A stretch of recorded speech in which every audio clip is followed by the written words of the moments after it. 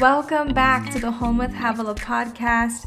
This week, we're kicking off the first episode of our Spiritual Gifts series, where Havilah will be discussing the 9 spiritual gifts, what they are, and how God uses them through us to reach the world in tangible ways. These episodes all lead up to the launch of her new book and her free global Bible study she just announced. The book is called Discovering and Activating My Spiritual Gifts.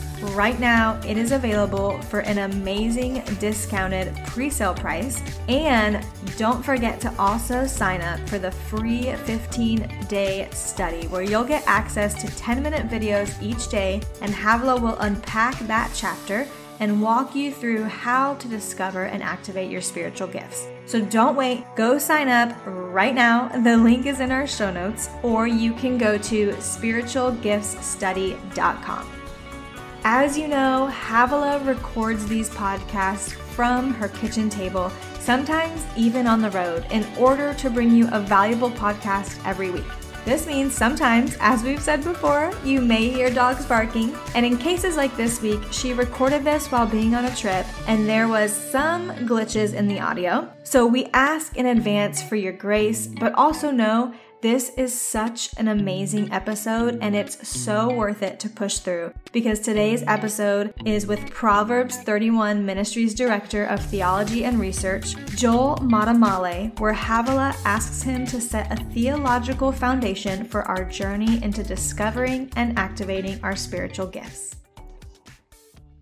You guys, welcome to the Home with Havilah podcast. I'm Havilah Cunnington, and this month, we are jumping into a brand new series that I am very excited about. Something that I've never done in all of my years of ministry. And that is, we're going to get more into a theological conversation when it comes to the gifts of the Holy Spirit. Now, if you've been online with me at all this season, you'll see that I'm championing my brand new book called Discovering and Activating My Spiritual Gifts, not mine, but yours. Each of us have a spiritual gift, which I believe, and we will discover. But we're going to talk about 9 specific spiritual gifts that Paul talked about in 1 Corinthians. There are more spiritual gifts. Trust me, there's a lot more to it, but he distinctly picked out 9, and those are the 9 that we're going to go through. And so as we talked about going through this series on the podcast, my team and I thought, it would probably be really good to have a conversation about kind of the grounds, the foundation of the gifts of the Spirit. And we couldn't think of anybody else that would fit that bill better than Joel Matamale. I want to say it right. I know we've known each other forever, but you never say each other's last names. I know. So did I say it right? Yeah, that was good. Excellent. Oh, good. Okay. So Joel and I have been friends and really known each other since, you were in high school, I think. Is that right? I was in college. So I did the internship program. And so, but very young and a long time ago. And you met your wife at our church. And I met my wife at The Rock. And and I even for myself serving in children's ministry. I don't even like kids. And I was in children's ministry. It was there. And so, it was formative. Some of my favorite memories, Havilah, are of leading worship. Back then I played guitar and leading worship with you and your husband, Ben. And I would just be so hyped and so excited every chance we got. I think we did Saturday nights back then. And we did Saturday night service. That was a big deal. And yes, then we played on the worship team together. Then you got married, took a stage left, and you went somewhere. I thought you went up to Seattle, or where did you go? Is that right? Yeah. Yep. I went up to Bellingham, Washington. I started working for a Bible software company called Logos Bible Software.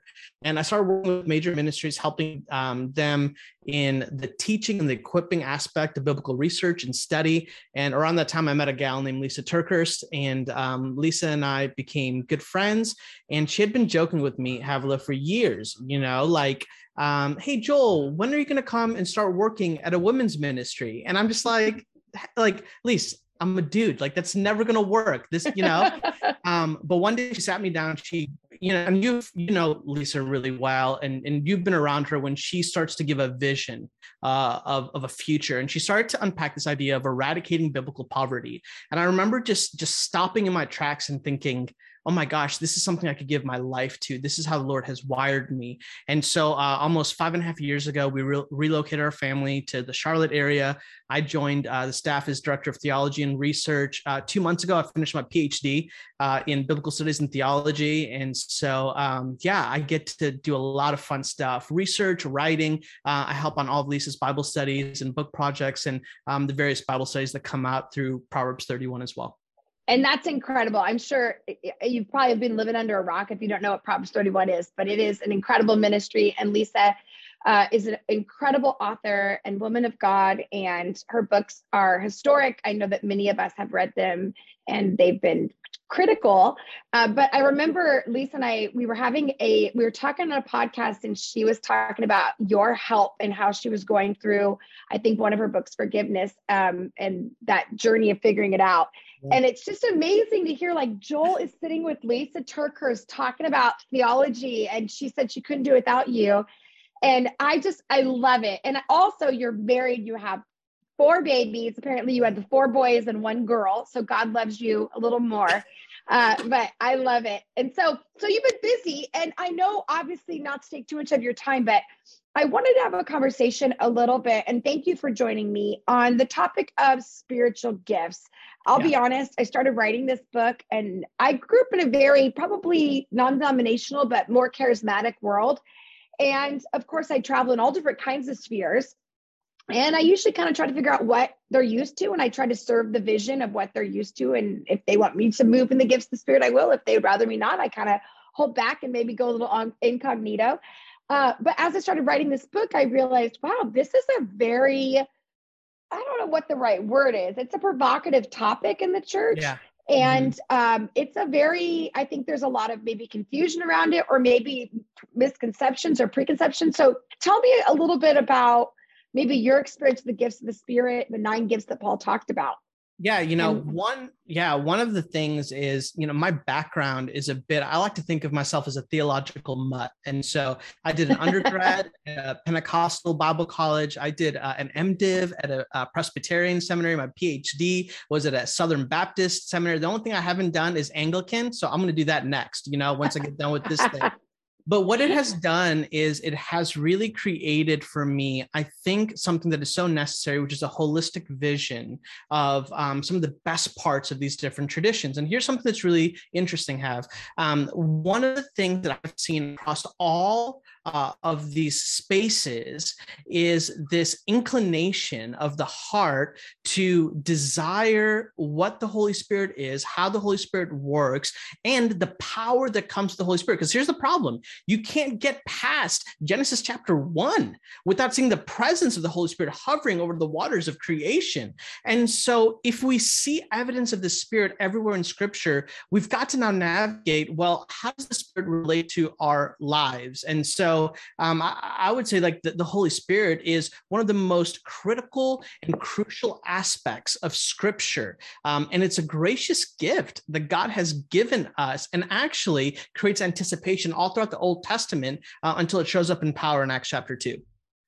Yeah. Wow. Well said. I agree with you. And I think, I remember, and I wrote about this, but I remember being, I think there's a let's just start here. There's a controversial part that says there's a part of the body of Christ that believes in order to be filled with the Holy Spirit, you have to have the evidence of speaking in tongues. And then there's another side that it says, no, that's not the evidence. You can be filled with the Holy Spirit and not have the evidence. My dad always said, listen, Billy Graham didn't speak in tongues and it didn't seem to hurt his ministry. So I'm curious with you, where would you fall into suit with that? Or maybe what you'd recommend that we kind of focus in when we start talking about this. There's definitely those 2 camps first. Yeah, 1 Corinthians 12:1, Paul, I think, is really important. And your entire Bible study is really around this idea. And Paul unpacks it brilliantly, but he says this: now concerning spiritual gifts, brothers and sisters, the Greek word there can mean both. I do not want you to be uninformed. So this is important. This is vital. Now, the nature of how the Holy Spirit works, and yes, there are going to be different people that think different things, but here's kind of where I've landed. I think Paul gets at this later in 1 Corinthians 12. That actually says in verse 13, for in one Spirit, we were all baptized into one body, Jews or Greeks, slaves or free, and all were made to drink of one Spirit. So the way that I read that, I think, okay, the Holy Spirit is a gracious gift that's given at conversion. It's given at baptism. Like when these things are taking place, you're empowered with the Holy Spirit. Now, it is absolutely plausible. It is absolutely possible for us to have access, for us to be in the proximity of the power of the Holy Spirit, and sadly, not walk in the power of the Spirit.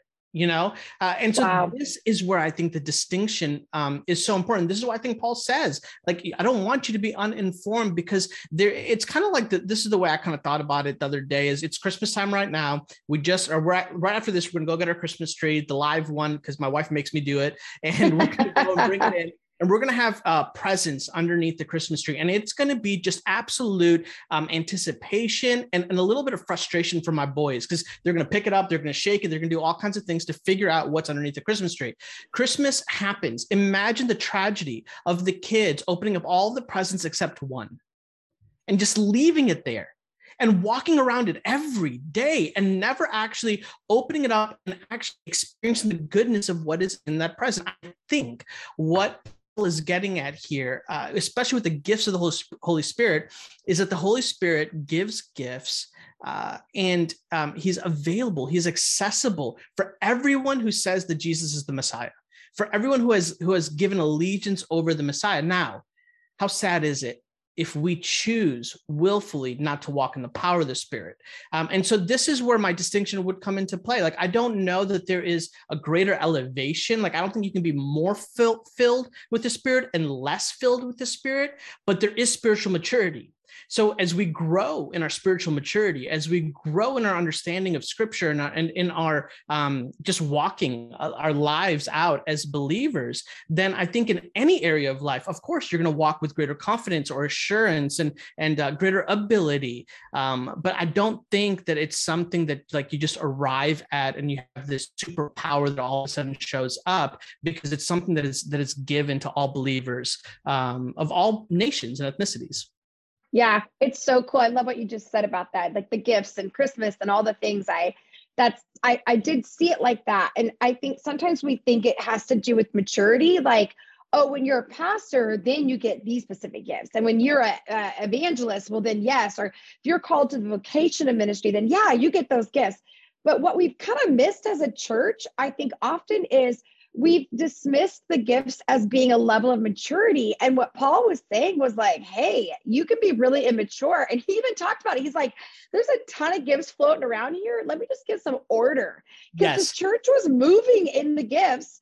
And so I'm curious, when you said it, I thought was interesting. You said you can be around it, but not access it. So Yeah. do you think that there are believers how would we know, for those that are listening, because we have a very diverse group of people that listen, and I love that. I don't think we all have to be in the same season and process to learn from each other. But what if someone says, I think I'm filled, I don't know if I'm filled, or do I have gifts of the Spirit? Like, how would I know if I'm just watching it or I've actually accessed it? Is there tangible evidence?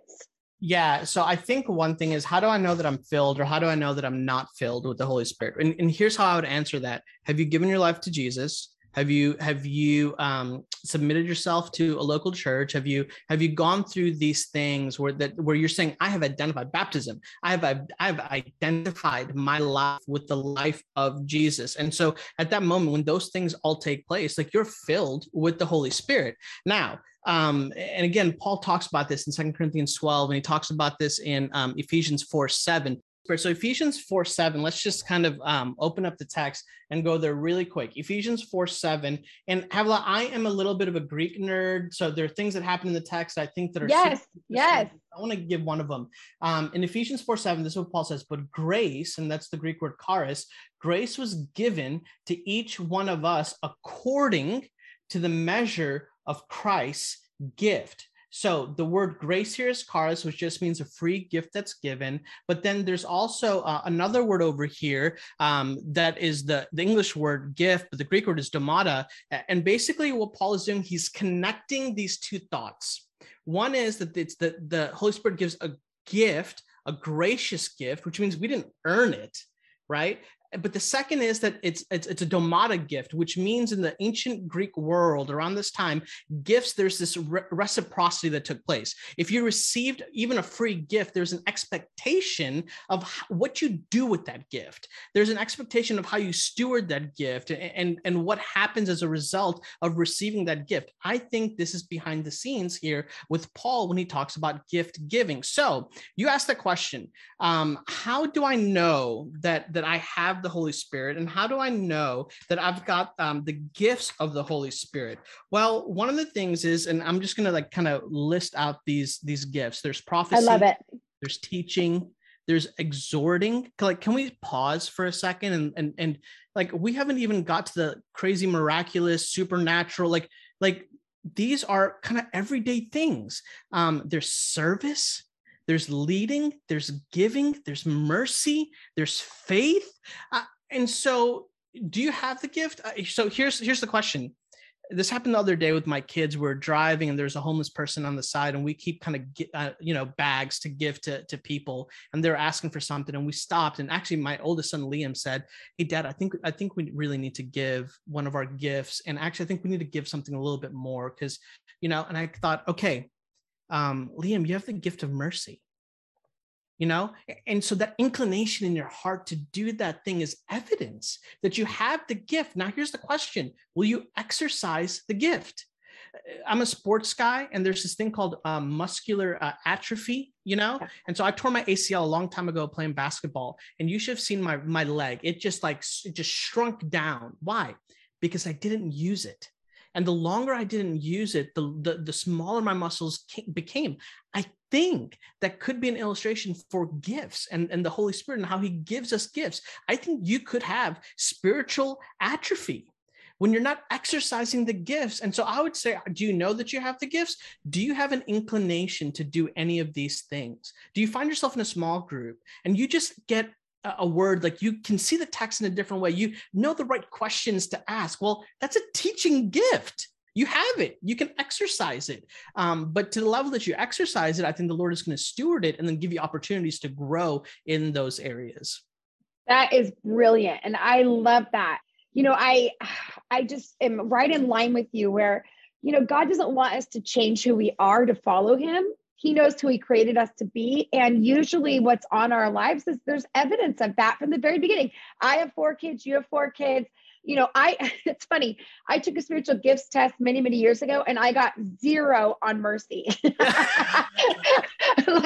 like not even like a chance. And my husband's like, yeah, I know. Like my kids, when something happens in our house and somebody has something, like they get hurt or something, my boys will literally say to each other, having learned from me, that's what happens.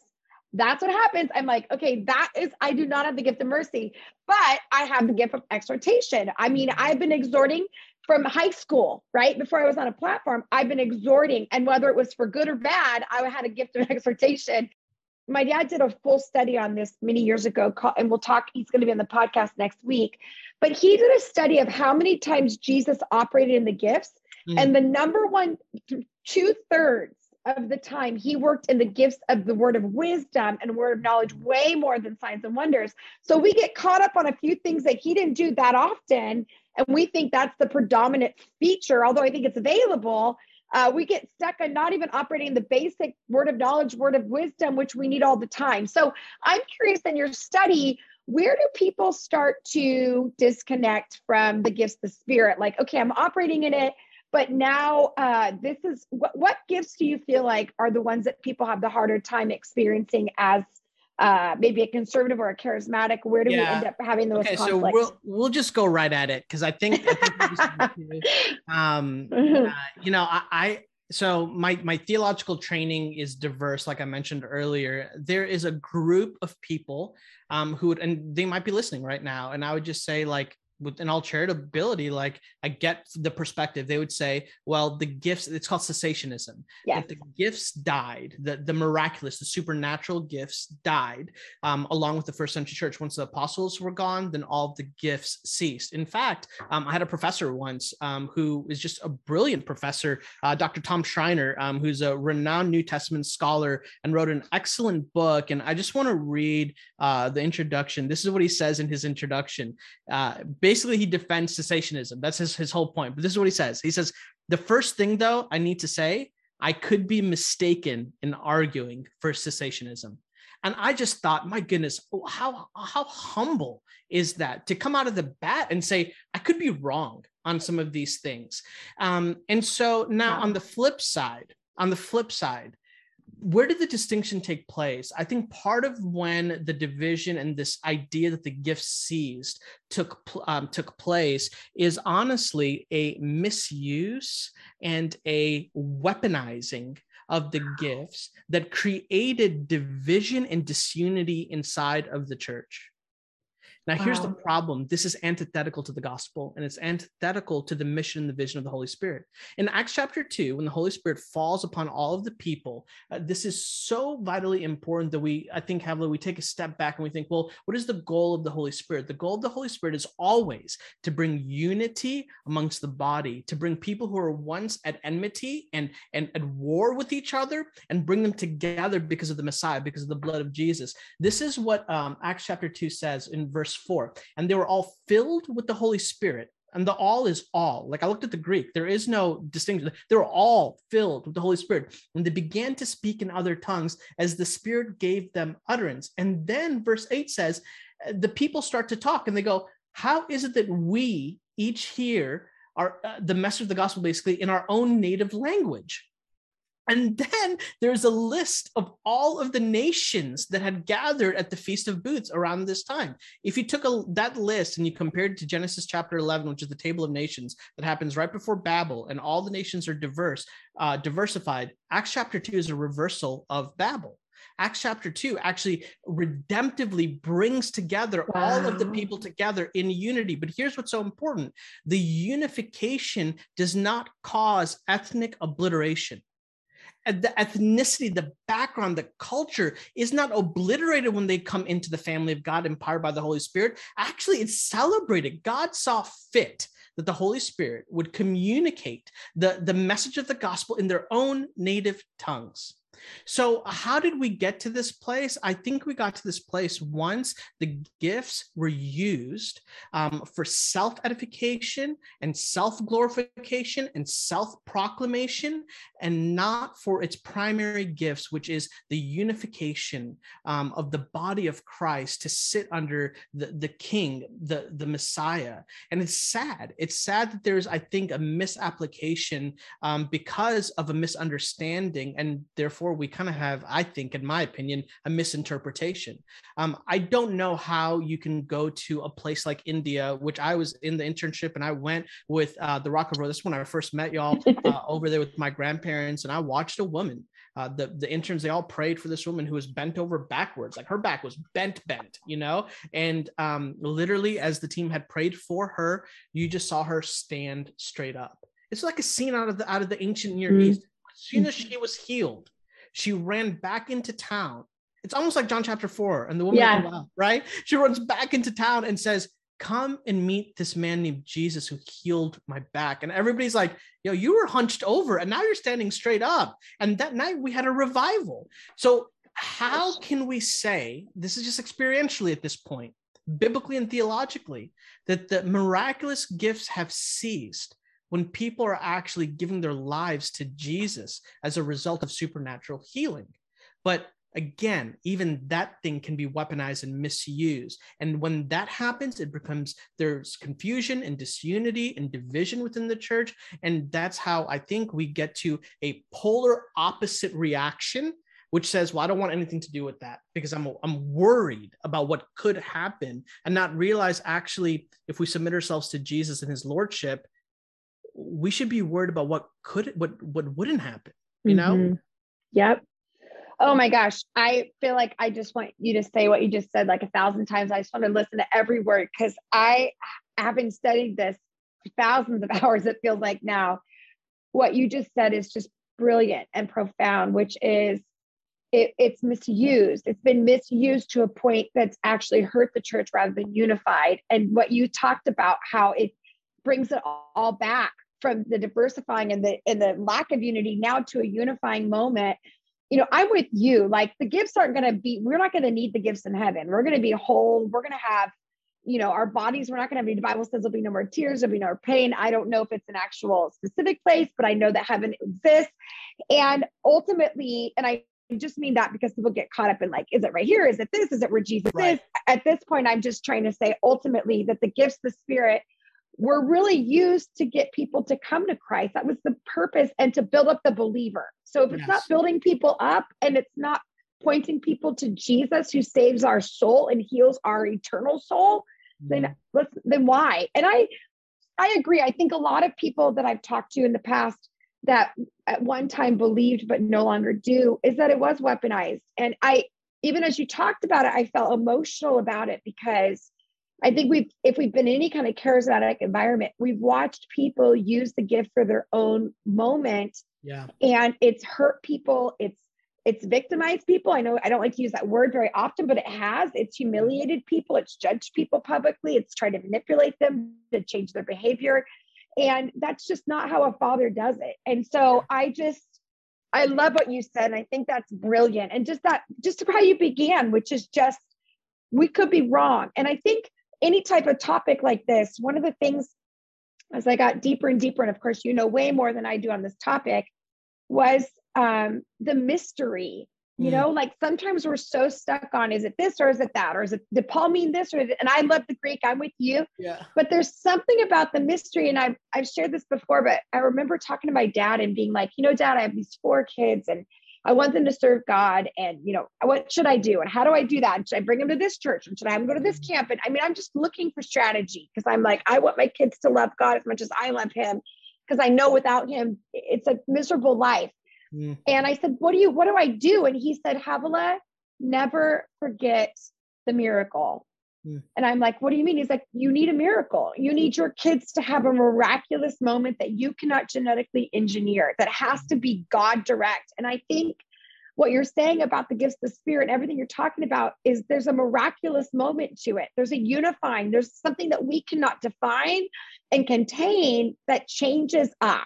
Yes. And it should change us for the better. It should make us more legalistic. It should make us more judgmental. It should make us a lack of empathy or a lack of compassion, or even for those that are weaker in the faith or stronger or whatever. It should be a line in the sand. And I really just love what you have to say about that. And like you said too, which if you can give me a little more context too, those people that do see evidence, like we're seeing evidence of signs and wonders bringing people to Christ, which is what you mentioned. Yeah. Why is that complex for people that are very intelligent and know the Lord and love the Lord? Why is that conflicting for them? Yeah. Is it made up? Yeah, I think that's a really, really good question. And anything that I would say here is pure speculation. And so this is where I think it's really important for us to sit around tables with people that think differently than us and to have honest, charitable conversations. So, I had a professor once who said, before you ever argue your point, like theologically or whatever it might be, you've got to be so understanding of the opposite point that you can argue that better than the people who are arguing it themselves. And so here's one thing that I think happens, especially with the more intellectual minded people, which I probably more lean that way, and you said it, mystery is the mystery of the Holy Spirit breaks every compartment of systematic theology that we have. It's an irony that there's a systematic theology called pneumatology, the study of the Holy Spirit, because the Holy Spirit breaks that system instantly.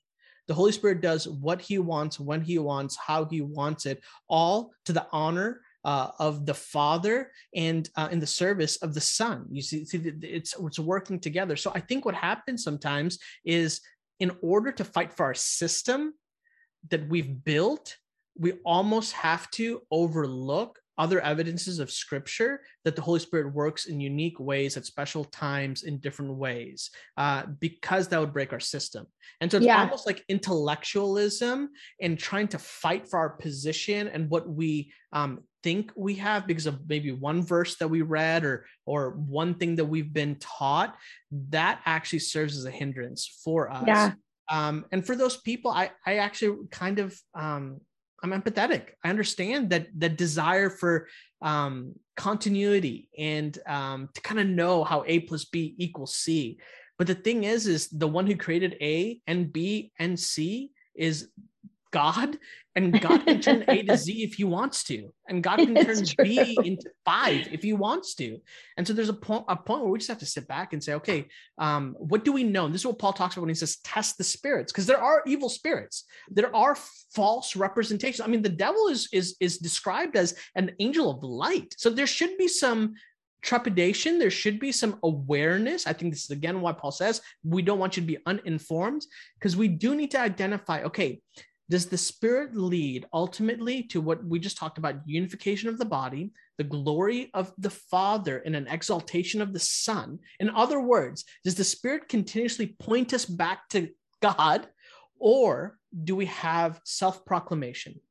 Or do we have self-platforming? Or do we point back to the individual? And that is the scary side of it. Because at that point, I don't know what spirit is at work. And that's what Paul, I think, is getting at, is test the spirits, because the Holy Spirit is always going to point us back to Jesus and to God the Father. And you know me, I'm in an environment where we way more lean on the mystical and the supernatural. And that's where my caution comes for those of us that have created an identity from the gifts of the Spirit rather than in Jesus Christ and what he's done. And there's a disconnect that I don't need to have a life of character or humility or a sobriety, because the gifts of the Spirit must confirm my character. And I just am like, guys, we've got to sober up. You can operate, and the gifts will not be taken. The Bible says they will not be given back, meaning you have them, they're yours. And the Spirit behind it is what we get to decide. And that takes humility. Sometimes operating the gifts of the Spirit is more about not than it is at doing it. Meaning, am I going to be led by what my Father is doing rather than proving that he is going, like he heals people? Well, did he ask you to pray for that person? Did he ask you to make that public? Did he ask you to yell their name? Like, we just get so stuck on, well, he said we could do it, rather than, but did he ask you to? And there's a present leading and a humility that requires, there's been many times where I've felt a prophetic unction or something, and I felt the Lord say, nope. And that's not like, well, I could give it. And I have pushed and given a prophetic word because I know this is right.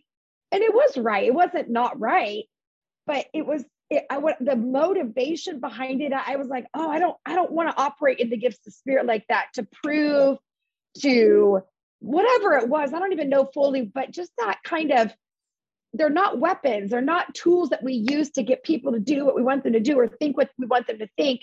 They're gifts that should be used with humility and sobriety. And ultimately, they're not our identity. And that's really critical. I'm curious, Joel, as we exit this conversation, what would be your appeal to us as we go into the study and we start to discover this? And I know you know a lot about this topic, but I know you really obviously recommended that we not pick sides too soon, or at least argue the side that we most believe. But what would be your caution and maybe your exhortation to us as believers as we jump into the gifts of the Spirit? Yeah, I would say this, and this is just my personal experience, that just because you exercise a gift, you're given a gift. You know, Scripture is so clear. Paul is so clear. We've even looked at a couple of these verses already, that the one gift that is given to all believers without any restriction is the gift of the Holy Spirit. That's the one we long for. That's the one we all are empowered by. Now, the Holy Spirit gives individual gifts based off of his wisdom. And so there is this thing that we want the glamorous gifts, you know, and so what happens is we actually are not good stewards of the gifts that God has given us, that we could actually work in powerful ways for the good of the King and of our community. And so I would say one is don't, if you have the gift of service, if you've got these gifts, don't forsake them, because you're looking for something bigger, better, and greater, which our culture is screaming at us. You know, Instagram is algorithmed in a way to wire our minds and our hearts and our emotions to long for those things, you know? And so that's one word of caution. And here's the second one: for those that do have incredible, miraculous gifts, don't allow those gifts to instantly equate as spiritual maturity. And don't allow in your mind for you to then look at the person who has the gift of hospitality and say they are inferior, but they're less than. Because throughout the course of my study, I'm in my home library right now. I've got lots of books all around me. It's really sad. I can literally pick out probably one books of people that operated in brilliant intelligence, but Havilah, when we get behind the scenes of their life was anything but that. It is absolutely possible for you to exercise gifts of the Spirit. And I don't know how this is still a sobering reality for me, for there to still be corruption in my heart, where the gift, I can start out strong with the gifts, but I become enamored with myself and not the giver of those good gifts. It is so true. And you and I both know that, it is not a testimony to how somebody gift operate. It's not the behind the scenes. And I often tell my husband that when you see my behind the scenes, not emulating what is in front of everybody, you have every right to say, this is inauthentic and hypocritical. And it doesn't mean everything has to be perfect. And you and I both know that, we're not going to do this perfectly, but there is that part where, the crowd will always be wrong. The crowd will never get it right. And so I'd rather my husband, my family, those closest to me know the truth. And I think that's really, it takes a humility, because like you said, the world will praise the gifts. They want the gifts. They love the gifts. They want to elevate you. They want you to be bigger than life. They want to have a hero, but ultimately the best hero we can have is Jesus Christ himself. And he is the safest hero to have. And I think that's really important. And Joel, I'm so honored to have your time. Obviously you are articulate and brilliant in your studying, but also I can just tell that you've lived it out and asked really good questions. Thank you for joining me on this conversation. And I hope that you will join me again on further podcasts as we dive more into this topic and other topics, because your voice is needed in this generation. And I'm really honored to have known you when and now know you now.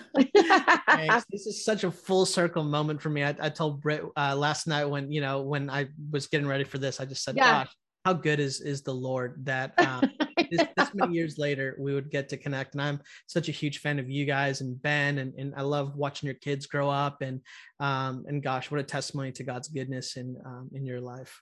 Yeah, you've sent me texts, just some critical moments where you've said this, when I've been like, I don't know if this is okay, and you've been like, that's right. That's true. That's what the Bible says. And I'm like, thank you, Jesus. Joel you're saying things where I'm like, thank you. Say it louder, preach it louder for the fam in the back. So yes. Right. Let me just say, I'm screenshotting your texts and your DMs and sending it to my family. So I appreciate it. But anyway, give my love to your wife and your family. Have a Merry Christmas. And thanks for being on the podcast. You bet. Bye, Joel. All right. See you later. We hope you enjoyed this episode. Joel is such a gift. We love how he simplifies things and unpacks it for us to make it easy to understand. This is just the beginning, and we are so excited for this study. Make sure you go pre-order the book now at the amazing price that it is. You can go to our website, shop.truthtotable.com, and then go sign up for the study. Click the link in the show notes, spiritualgiftsstudy.com. It is a free 15-day study. Havilah is going to unpack this stuff more and more, and it is going to be amazing. We have thousands of women all over the world join us every year. So join us, share this episode with a friend, invite them to join us as well. Tag us so we can share it. We want everyone to discover and activate their spiritual gifts as we walk into this new year.